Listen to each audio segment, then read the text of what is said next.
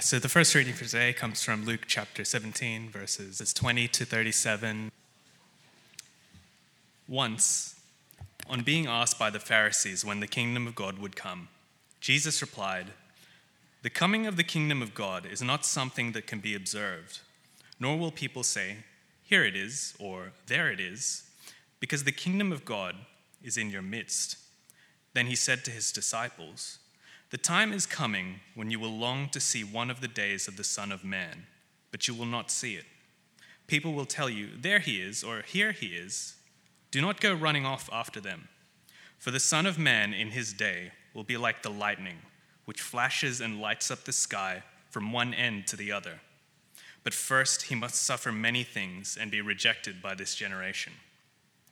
Just as it was in the days of Noah, so also will it be in the days of the Son of Man.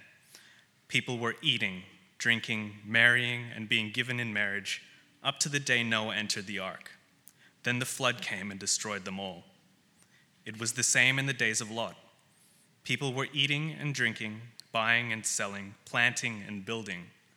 But the day Lot left Sodom, fire and sulfur rained down from heaven and destroyed them all.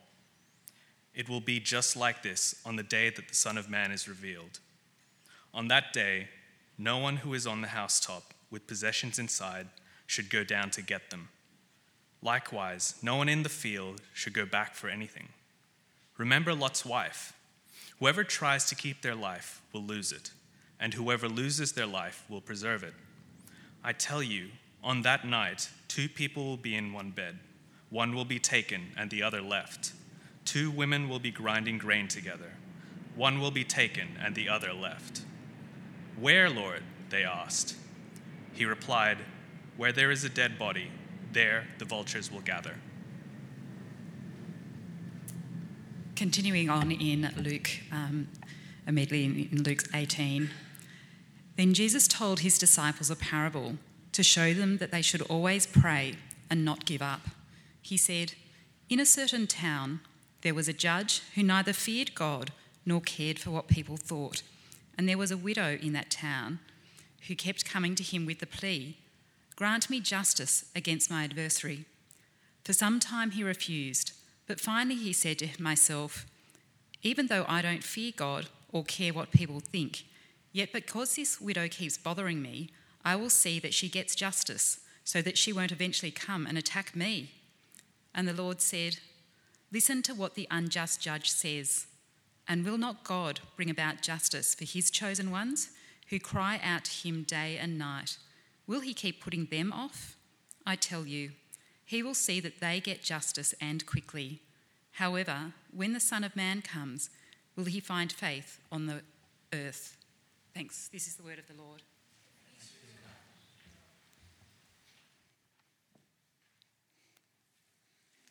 Well, good afternoon. If I've not met you before, my name's Phil.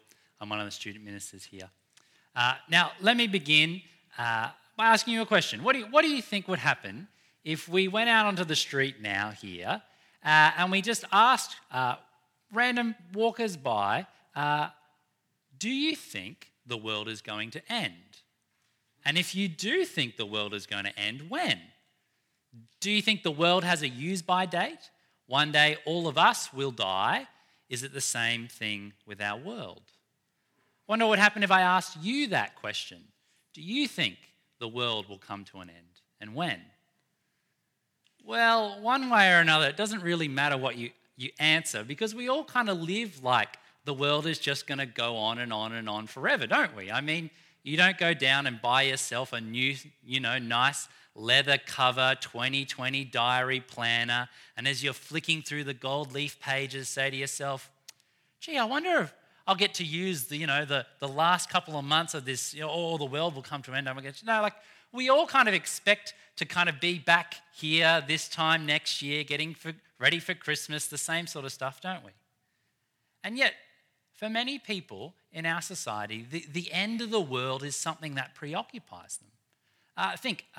During the federal election, 3 people on ropes abseiled off the side of the Sydney Harbour Bridge and hung in the air to protest the end of the world through climate change. But it's not just recently. Think back to the year 2000. Do you guys remember the Y2K bug in the year 2000, where we thought all the computers would just pack up once the new year came and we'd go back into the Stone Age? It'd be like an end of the world. Or perhaps you might remember even further back the fear and paranoia around the nuclear proliferation. Our northern neighbours in the northern hemisphere producing huge arsenals that at any moment they might choose to unleash and end the whole world. No, the thought of the end of the world preoccupies many of us, and these are just some ways we can think of, but this question preoccupied people in Jesus' day as well. This is what the Pharisees are asking him: when will the world end? But they're not asking, when will climate change? When will Y2K? When will nuclear apocalypse? No, they're asking, when will God end this world and bring in his new and perfect world that he has been promising? And so that's what we're talking about tonight. That's what Jesus is speaking to us about. And so we'll have that in 3 points. Our first point, the new world has already begun. We'll see how this new world has already begun and is breaking into our old world. The second thing we'll see is that this old world that we live in will end. And finally, we'll look at how we live between these two worlds as Christians, who kind of live in the tension and the overlap of these two worlds. Now, let me encourage you to keep your Bibles open, page 900. Whether you're a new Christian or an old one, some of the things that Jesus is saying today are tricky to understand, but Jesus wants you to understand these things. The Holy Spirit will help you. So let me pray as we go through the passage. Lord Jesus, help us to hear your words today. Help us to heed your warning. Help our hearts to be comforted by the thought of your new and perfect world. We, your people, are listening. Please speak. Amen. Our first point, the new world has begun, but you might not notice it. I wonder if you've ever met a celebrity and not realized that you've actually met a celebrity. I heard a story about this earlier this week where a young man went to a My Chemical Romance concert. Any My Chemical Romance fans out there? One at the back. Look, this guy, he wasn't a fan either. His friends had kind of dragged him along to the concert. And so before it started, he went into the merchandise tent and he's kind of milling around and he strikes up a conversation with one of the shop attendants there in the merchandise tent. And he admits to the shop attendant, "Oh, look, I don't really like this band very much. I don't think they're very good." But the shop attendant, they had a good chat and gave him a couple of signed posters. So he walks out and he goes down to watch the show and he opens the signed posters, and who's standing on the stage as the lead singer but the shop attendant he'd been speaking to in the thing the whole time? How embarrassing. But today in our passage, the Pharisees are doing something similar, aren't they? Take a look at what they asked Jesus in verse 20. In verse 20, they asked him, "When will the kingdom of God come?" And how embarrassing. There, standing right in front of them, is the king of God's kingdom, Jesus, standing right there. You see, God's new world, God's kingdom, was breaking into this old world, and Jesus, the king of God's kingdom, was leading that charge. But the Pharisees missed it. And Jesus explains that this kingdom of God is no normal kingdom, and it's no wonder that they missed it. And Jesus says in verse 21, you can't kind of point to the walls or borders and say, "Oh, that's the kingdom of God over there." No, the kingdom of God is invisible. It's no wonder that the Pharisees missed it. You see, the Pharisees missed what Jesus had been saying that whole time. Again and again, he had been preaching and proclaiming the kingdom of God is at hand. The kingdom of God is near. And why? Because he was near. But Jesus wasn't just talking about the kingdom of God. No, he was showing it. He was demonstrating it.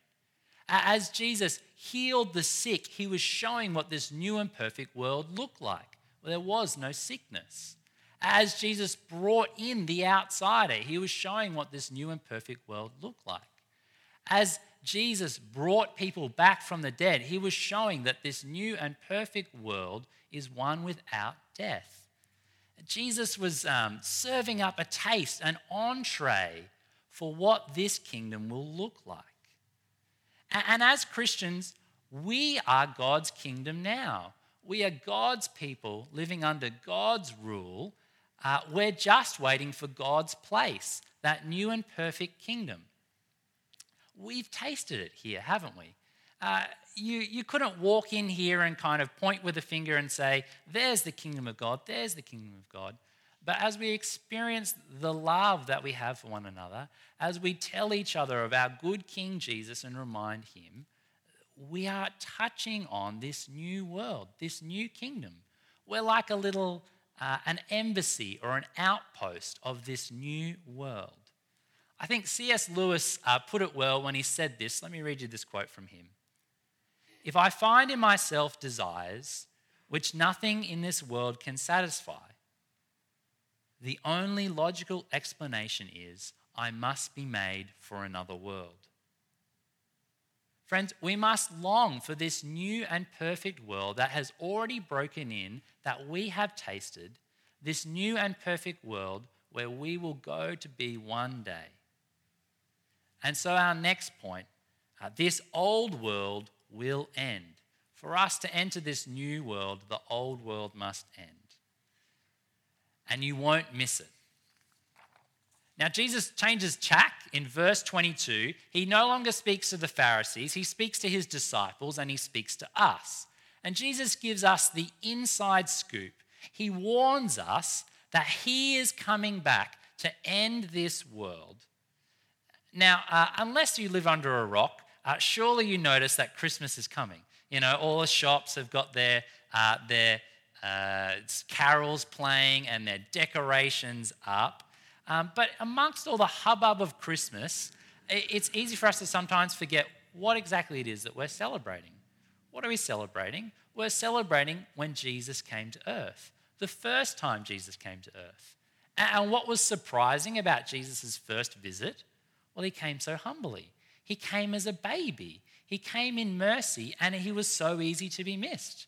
Only a couple of shepherds recognized him at his birth. But in our passage today, Jesus tells us when he comes a second time, no one will miss him. When he comes a second time riding on the clouds of heaven in his full splendor and glory, no one will miss it. And when Jesus comes back, he will come back to call an end to this world, to call cut on this world, to bring in the next fully. Take a look at verse 25. You see, Jesus only has one thing on his to-do list before he comes back to end the world, and he talks about that in verse 25. He says, "But first he, the Son of Man," that's Jesus, "must suffer many things and be rejected by this generation." You see, the only thing we were waiting for was Jesus to go to the cross, to die, to take the penalty we deserved, that we might be able to go to this new kingdom. It's a bit like the cross is like, one of those signs on the train that tells you what the next stop is? The cross is like one of those signs, and it says the next stop for this world is the end of the line. This world is coming to an end, and the cross shows us that. Now, Jesus wants us to, like his disciples, know that when this all happens, you won't miss it. And I'm actually having a cheeky little wordplay here when I say you won't miss it, because I have two meanings here. The first one, you won't miss it. You won't miss it when Jesus returns because it will be obvious. Look what Jesus says in verse 24. Jesus says, when he returns, it'll be like a huge flash of lightning in the sky, lighting up the whole sky. You know, like lightning. It can, even in the middle of the dark, light up the whole sky for an instant. Jesus says when he returns, it will be clear and obvious. And he warns against listening to people who say, "Come over here, Jesus is here. Come over here, Jesus is here." Just like there's a cult right now at Sydney University telling students that their leader back in Korea is Jesus who's come back. They say, our leader is Jesus. Give us money.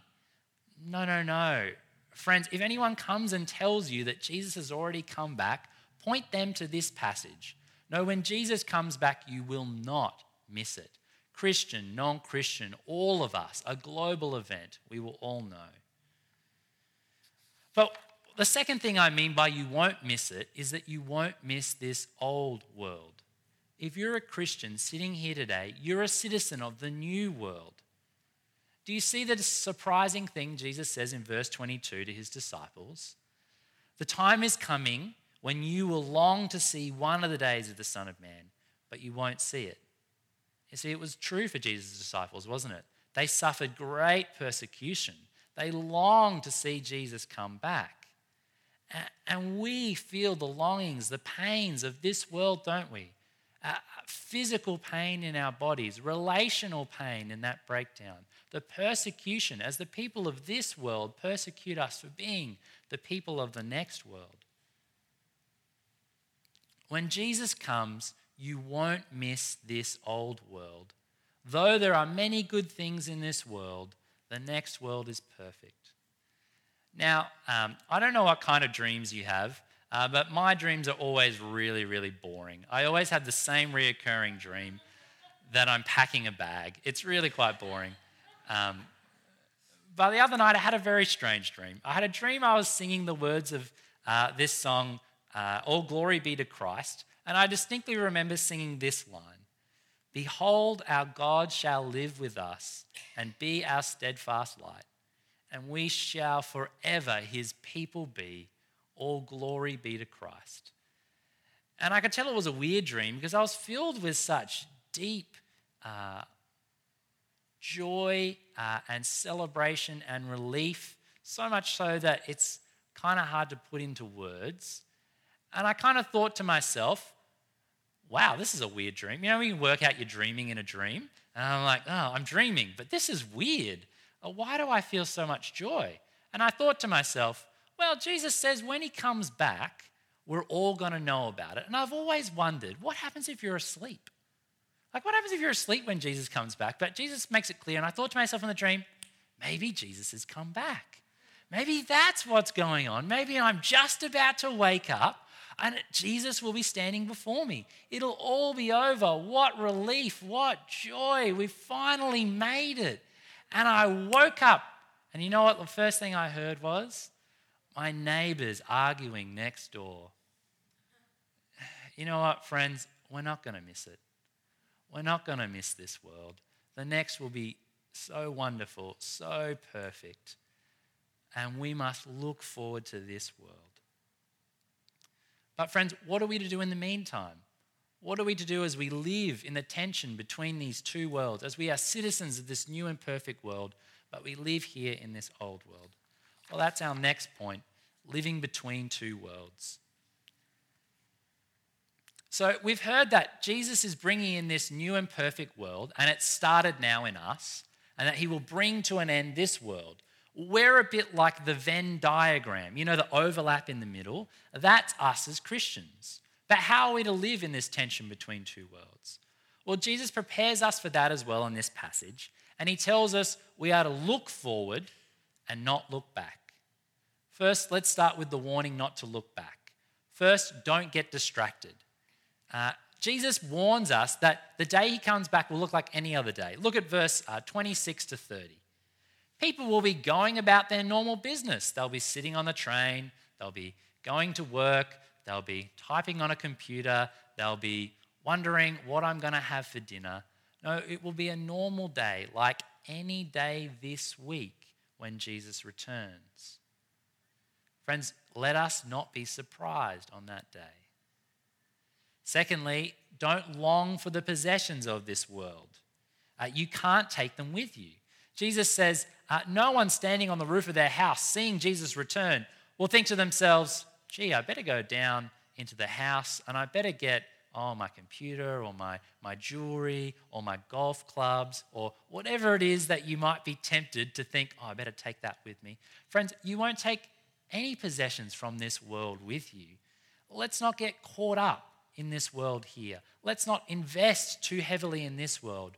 remembering the share that we have in the next. A key verse from this passage is verse 33. Take a look at verse 33. Whoever tries to keep their life will lose it, and whoever loses their life will preserve it. Friends, let us not desperately try to keep our life and wealth and possessions in this world, knowing what awaits us in the next. Because if we're completely invested in this, well, then we won't be ready for the next. Think about Jesus' disciples. So invested in the next world that they were even willing to give up their lives in this world. Friends, we too must be brave like our brothers and sisters in those days, ready even to give up our lives in this world, knowing what we cannot lose in the next. Well, take a look at verse 34. There will be a separation on that day when Jesus returns. For Christians, we are the people of this new and perfect world, and for us, we will finally come home. But for the people of this world, they must face justice. Because the sad truth is that none of us, not you, not I, no one deserves this new and perfect world. That's why what Jesus had to do before he brought in that world was go to the cross, to take the punishment that we deserve, to take our sin upon himself that we might get the reward that he deserves, this new and perfect world.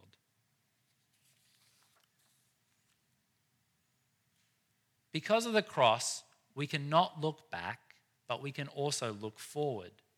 I mean, as people, we're always looking forward to the next thing, aren't we? I mean, when you were a small child, what did you look forward to? Going to school. When you were in school, what did you look forward to? Well, getting out of school. If you're at uni or some kind of training position, what did you look forward to? Getting out of the training position. Now that, you're at work, what do you look forward to? Well, retirement. But once you're retired, what do you look forward to? Well, if you're not a Christian, what do you look forward to? Friends, the people of our world, they scrimp and save and invest their whole lives longing, thinking about their retirement. Maybe 15, 20 years of retirement. They scrimp and save and long for and put all their hope into this little short amount of time. But friends, that's not us. We don't put our longing and hope in this short period of time. No, our longing and our hope is in eternity, in this new world that goes on forever. My dad's retired, and he says it's a good thing, but my dad knows that it is a good thing for a short time, but the new world will be perfect and perfect forever. Friends, let us too scrimp and save and long and love and invest, not just for these little years, but for this eternity. It's not wrong to long for your retirement, friends, but let us not invest all of ourselves in this short time. Let us invest in this eternity. But what about for the non-Christians? Well, that's what the disciples ask in verse 37. Where will they go? They asked to Jesus. And Jesus' answer, it's a little cryptic, isn't it? He says in verse 37, where there is a dead body, there the vultures will gather. Now, this is a bit confusing, but it's most likely a saying from back in the day, a saying that was kind of like, it will be obvious. It's a bit like in a desert, you know where the body is because the vultures will gather, that you'll see them circling above and you know where the body is. Jesus is being a little cryptic here, but he's saying when the time comes, it will be clear what will happen to the non-Christians. And we know what it is, isn't it? They will see God's true and perfect justice, as hard as that is to hear. That is the truth that Jesus warns us. But what about this strange parable in chapter 8? Why does Jesus talk about this widow who seems to be bothering this unjust judge into giving her judgment? And then why would Jesus kind of compare God to this unjust judge? Jesus says that we in this world will face injustice. We'll face terrible injustice and cry out to God, longing for him to bring the perfect justice of the new world. And for some of you sitting here today, You know what it's like to cry out to God for justice. Some of you here have been wronged terribly, awfully by people, and because this world is the way it is, you'll never see justice. You'll never have your day in court. You'll never get to set the record straight. And so you cry out for justice. So do our friends, our brothers and sisters in other countries who are persecuted for being Christians. They cry out for justice, and we cry out with them. Come, Jesus, fix this world. Friends, let me leave you with this one last illustration. It's about a train with two people on it, and they're about to get off at their next stop. The first person, he's a man, and he's kind of distracted. In fact, he's so distracted he might miss his stop. He's reading the newspaper, he's scrolling his phone, he's falling asleep. His stop gets closer and closer and closer, but he's distracted. Is he ready for his stop? Friends, don't be like that man. Don't be distracted by this world and all its trappings and distractions. Be ready. The second person on the train couldn't be any different. This person is a young boy who's been given a new football, a football he's never kicked before, and he's on the train, and the next stop he's going to get off and go to the park and kick it for the first time. How do you think he's waiting on the train? Well, he's waiting like this, isn't he? He's fidgeting from side to side. He's playing with a football. He's looking out the window. He's asking his parents, are we there yet? Are we there yet? Are we there yet? Friends, we need to be like that boy. This world is like a stuffy train, and the new world will be beautiful, full of light, new, perfect. We need to be like that boy, eagerly expecting, waiting for the new world, our home. Friends, here's a wonderful thought for you to hang on to this week. It could be this week. Jesus could come back any day this week. What a wonderful thought. Let me pray. Lord Jesus, in the hard and difficult times of this week, we pray, come, Lord Jesus, come. In the wonderful and joyous moments, we pray, come, Lord Jesus, come. When we are persecuted and misunderstood by the people of this world, we pray, come, Lord Jesus, come. Lord, we ask all this. Come soon, we pray. Amen.